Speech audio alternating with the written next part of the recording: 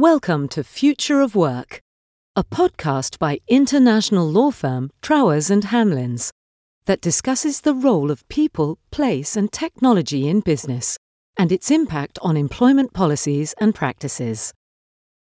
Hello and welcome to the first Future of Work podcast for the Employment and Pensions team of Trowers and Hamlins, hosted by me, Rebecca McGuirk, and my colleague, Nicola Ignatovic. We've been getting lots of questions from clients about coronavirus, so today Nicola and I are going to talk through some of the steps that employers should be taking to look after their staff and some of the things that they might need to be thinking about given that we're awaiting the outcome of the COBRA meeting that's happening today. Obviously, today we've seen the biggest rise in the number of cases with over 100. So this is going to become more and more topical, and we are no doubt going to be moving from the control phase to the delay phase, and we'll pick up during our conversation what that may mean for employers. So, Nicola, let's kick off. Perhaps a silly question, but do employers have to do anything? Well, it is a good question, and it's not a silly one, that certainly. Yes, this is something that employers need to be live to. They're under a duty to protect the health and safety of all their employees. ACAS has actually produced some really helpful guidance on this and suggests there are some really simple steps that employers can take, like keeping everyone updated on their actions that are being taken to reduce the risk of exposure, which will just help try and keep everybody calm, making sure that everyone's contact details are up to date so that if anything happens and you have to move quite quickly, that you can keep in touch with your staff, making sure that managers know how to spot the symptoms of coronavirus so that, if someone becomes symptomatic at work, the manager can take action, and generally encouraging good hygiene. I mean, we're all seeing the posters up around everywhere about hand washing techniques and sneezing into our elbows. So, there's some really good basic practice that employers can take as a starting point. And I hear that it's been recommended that employers should have a coronavirus room as well. If someone's suddenly taken ill at work, they can go to, and that you should be telling employees what they need to do if they are taken to that room. Yeah, absolutely. It makes sense, doesn't it, to have somewhere where you can isolate someone if you're at all concerned. Especially if you work in a busy open plan office, or an environment where people come into contact with each other very frequently. Then it makes sense to have identified somewhere where you can take somewhere and so they can seek medical advice, or just while you're calling NHS 111 to find out what the problem is, or simply making arrangements for them to get home without using public transport. Great. So we've heard lots about Public Health England. Who are they, and what do they say? So, yes, Public Health England, they're part of the Department for Health. And in essence, they have kind of overall responsibility for looking after the nation's health. So they've issued, again, like ACAS, they've issued advice on things like good hygiene and who should self-isolate. Their advice is only advisory, but given an employer's got that duty to look after the health and safety of its workforce, then it makes sense to follow it. And is their advice updated regularly? Is it easy to access for employers? Yeah, it's on the website. So it's really easy to access and it's really easy to circulate to your workforce. It's updated, well, not quite daily at the moment, but we're getting to that point. So it's worth checking back on a regular basis to see if there are any updates. So put it on your favourites and keep looking at it then. Absolutely. So what about if you've got someone who's been to a country that's in lockdown, say Italy, or somewhere else that's on Public England's sort of list? What should we be doing in that scenario? So yeah, if they've been to a high risk area that's on the danger list, if you like, then even if they haven't got any symptoms, then they need to be self-isolating for 14 days when they come back. even if, similarly, like even if they haven't got any symptoms, if they've been to an area which perhaps is not as bad, it's not on lockdown like Northern Italy, but they've been away somewhere where there are rising cases, which covers quite a lot of mainland Europe at the moment, then if they've got symptoms, they should self-isolate. And in fact, we're seeing quite a lot of employers require employees to self-isolate, even if they haven't been somewhere, but they've got symptoms, like normal sort of cold and flu symptoms, because it's quite difficult to tell the difference between a normal head cold, an ordinary head cold, and coronavirus. It makes sense to ask people to try and stay away from the workplace if they can work from home, for example. And it also just helps manage the risk for anyone in the workforce that might have an underlying health condition, so put them in a higher risk category. Yeah, okay. And I'm going to pick up with you in a bit, Nicola, about the underlying health conditions and what employers can do. So what about pay? Does an employer have to pay people who are in self-isolation? Yeah, so I mean, the starting point actually is, well, can they still be working even if they're in self-isolation? So someone can be in self-isolation and not actually have any symptoms, so they might feel fine within themselves and still be able to work. So if they're working remotely, then yes, of course, they should still be paid for the work that they're doing.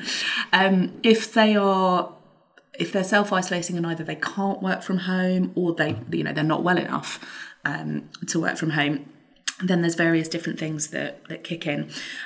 So under the terms of their contracts, they might be entitled to sick pay. So of course they should be paid. The government has, as part of their budget, extended the statutory sick pay regime so that kicks in earlier now. Yeah. And for small businesses, the government has said that it will pick up the costs of that statutory sick pay for that initial period of sick leave, which is really good news for small businesses. Yeah, because this could really be putting a strain on them, couldn't it? Suddenly, it's had no instances of sickness, and now suddenly it's got half its workforce off, and it's having to pay for them to be off and other people to cover the roles. It could be really costly, couldn't it? Absolutely, especially in businesses where you can't do it remotely. Yeah. In lots of retail, for lots of retail employers, in the construction industry, it's not like, you can't build HS2 from home. If only. Or, in the social care sector, for example, there's lots of employers where they need staff to show up, and the job can't be done from home. Exactly. So what about then if you have a colleague who doesn't want to self-isolate, but they should be, if looking at the guidance, they should be? Yeah, no, I think that's a tricky situation, especially if the colleague's saying, well, I feel fine and I want to come to work. So the employer's still got an obligation to the rest of its workforce. And you've got to bear in mind as well that someone with an underlying health condition, it won't necessarily be obvious. They might not have declared that to the employer. Yeah. And they're under no obligation to, if it doesn't affect their ability to work. So, if you've got someone who's refusing to stay at home, ultimately, if they refuse, the employer could suspend them, on medical grounds, in that situation, and if they continue to be difficult about it, ultimately they could need to take disciplinary action.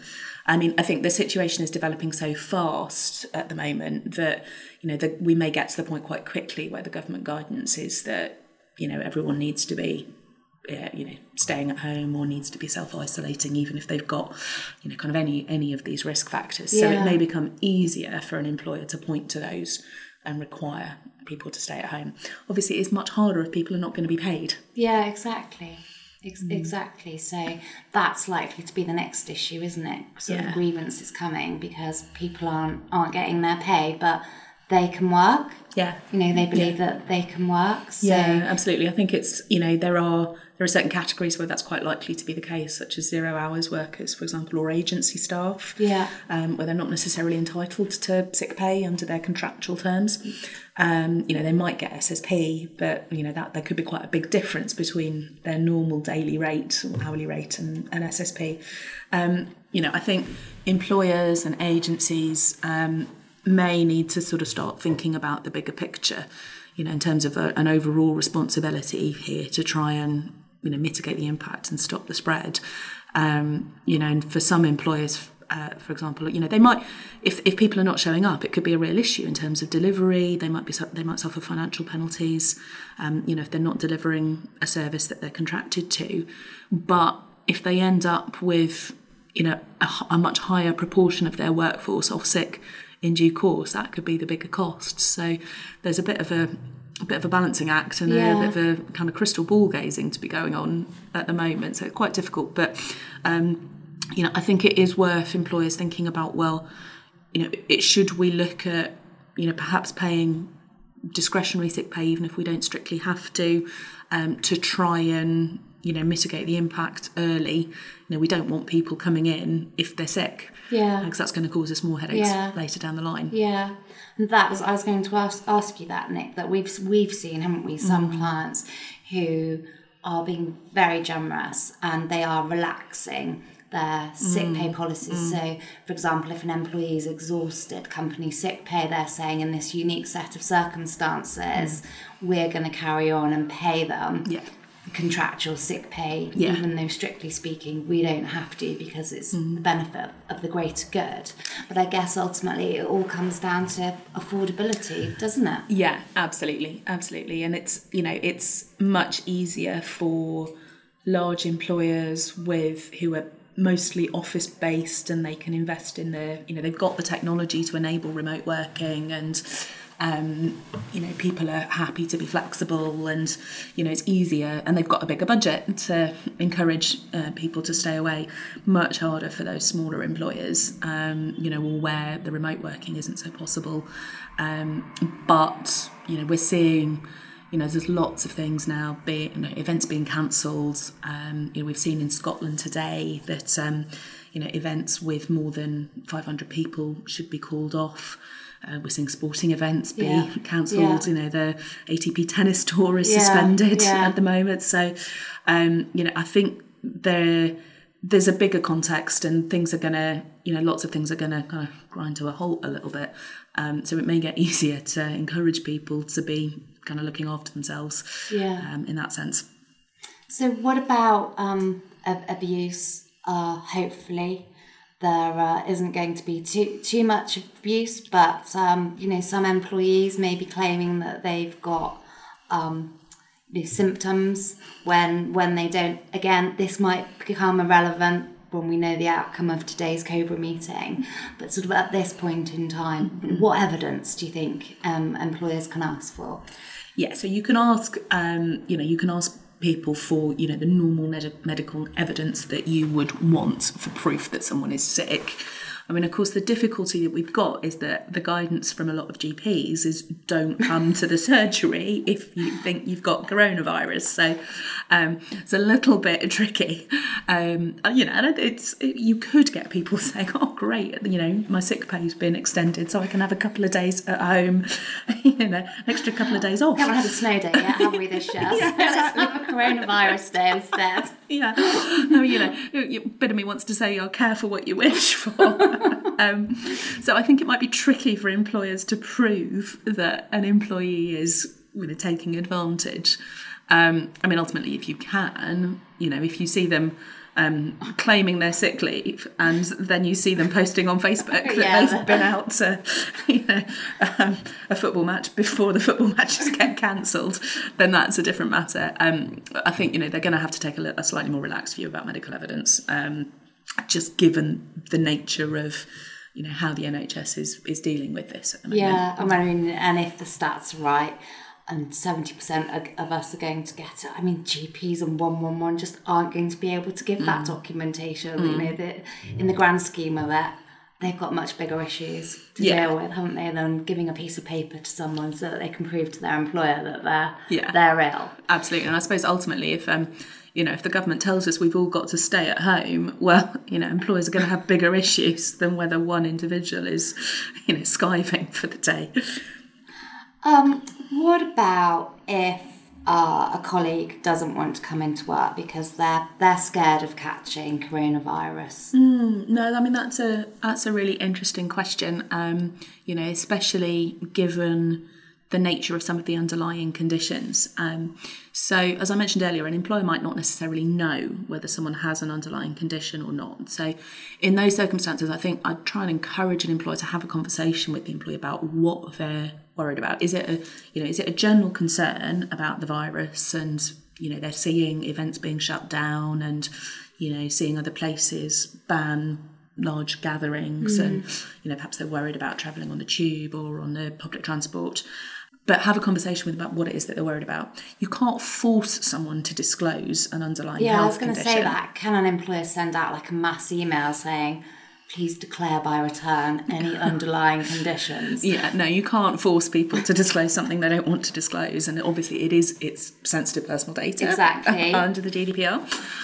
But you can encourage, and you can give people a route, or give them someone to contact if they've got concerns that they want to discuss, whether that's HR or whether that's their line manager, so somebody hopefully that they feel comfortable talking to about any concerns, and that then gives the employer a route to sort of try and find ways to mitigate those concerns. If it's a concern about very busy public transport, or can you adjust their working hours? You can say, well, you can come in slightly later and leave slightly earlier, but we'll look at whether there are meetings that you can attend by phone, by video con, by Skype instead. Just see what the flexibility is.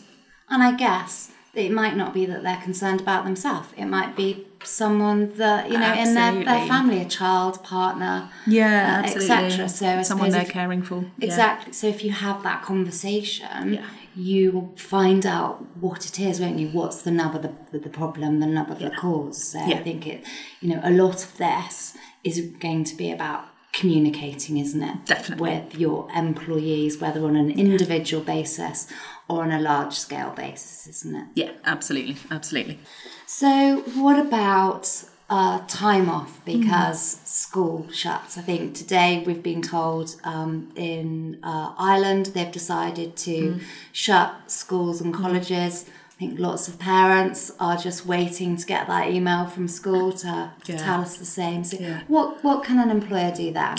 Yeah, so then the employees have got the right to a reasonable amount of time off to look after dependents. Obviously, that's going to depend on the nature of the incident and the particular personal circumstances. But generally, reasonable time off is only going to be a couple of days. Not 4 weeks. It's and it not could be 4 3 weeks. No, and it's only while the employee makes alternative arrangements for, for their childcare or for their, whoever it is that they've got caring responsibilities for, and that time's unpaid. So it really is only a short-term solution. And again, I think if you've got dependents who are seriously ill or potentially in a high risk category, I mean, based on what we know about coronavirus, that doesn't include children at the moment, fortunately. But I think if you've got an elderly relative, then employers are probably going to be expected to be much more flexible. And as we've talked about, if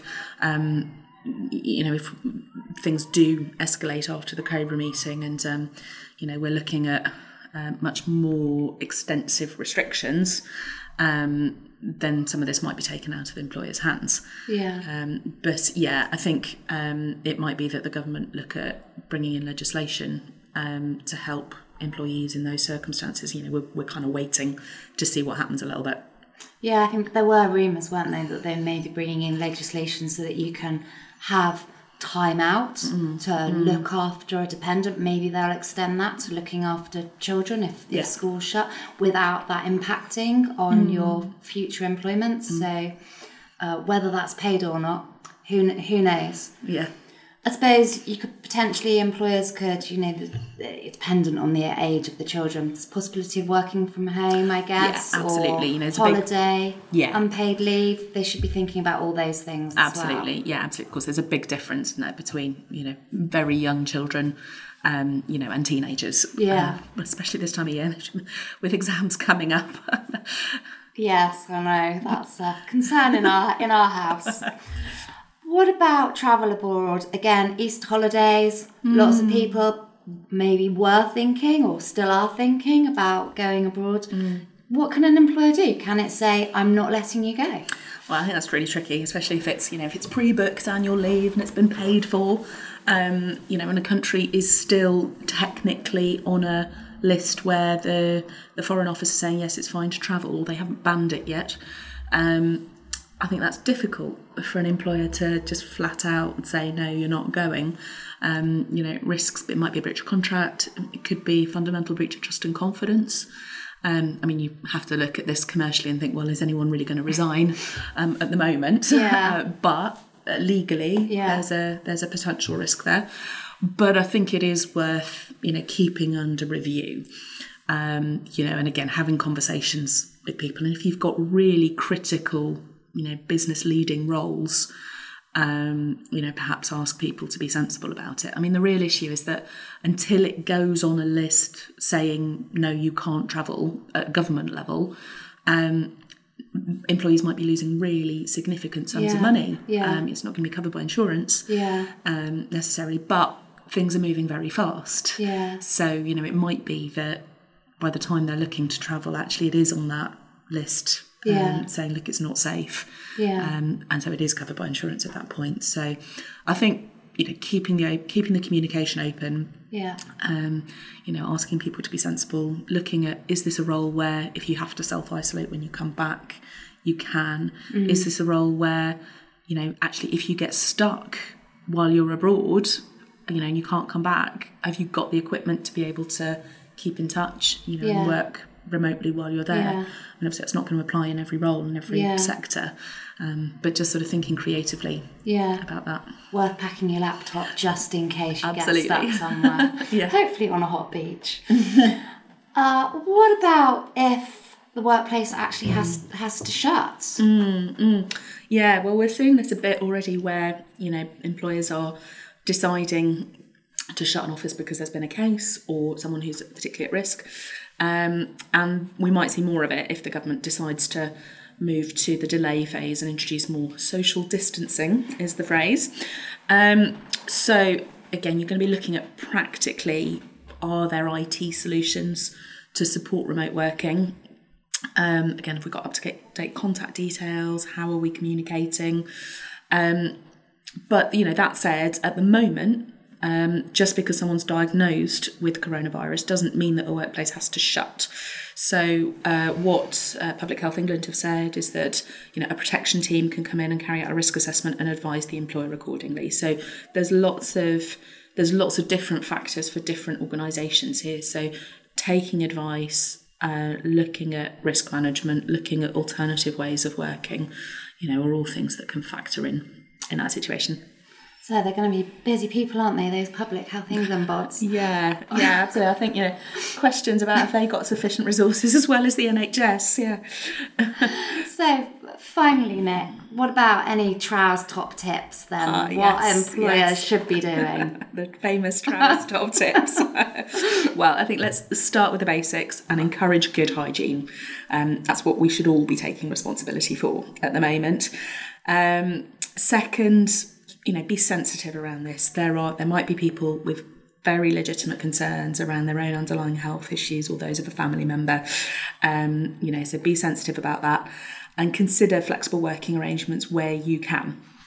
It's worth keeping in contact with your workforce about what you're doing, what you're doing to manage the impact, what you're doing to keep on top of the government advice.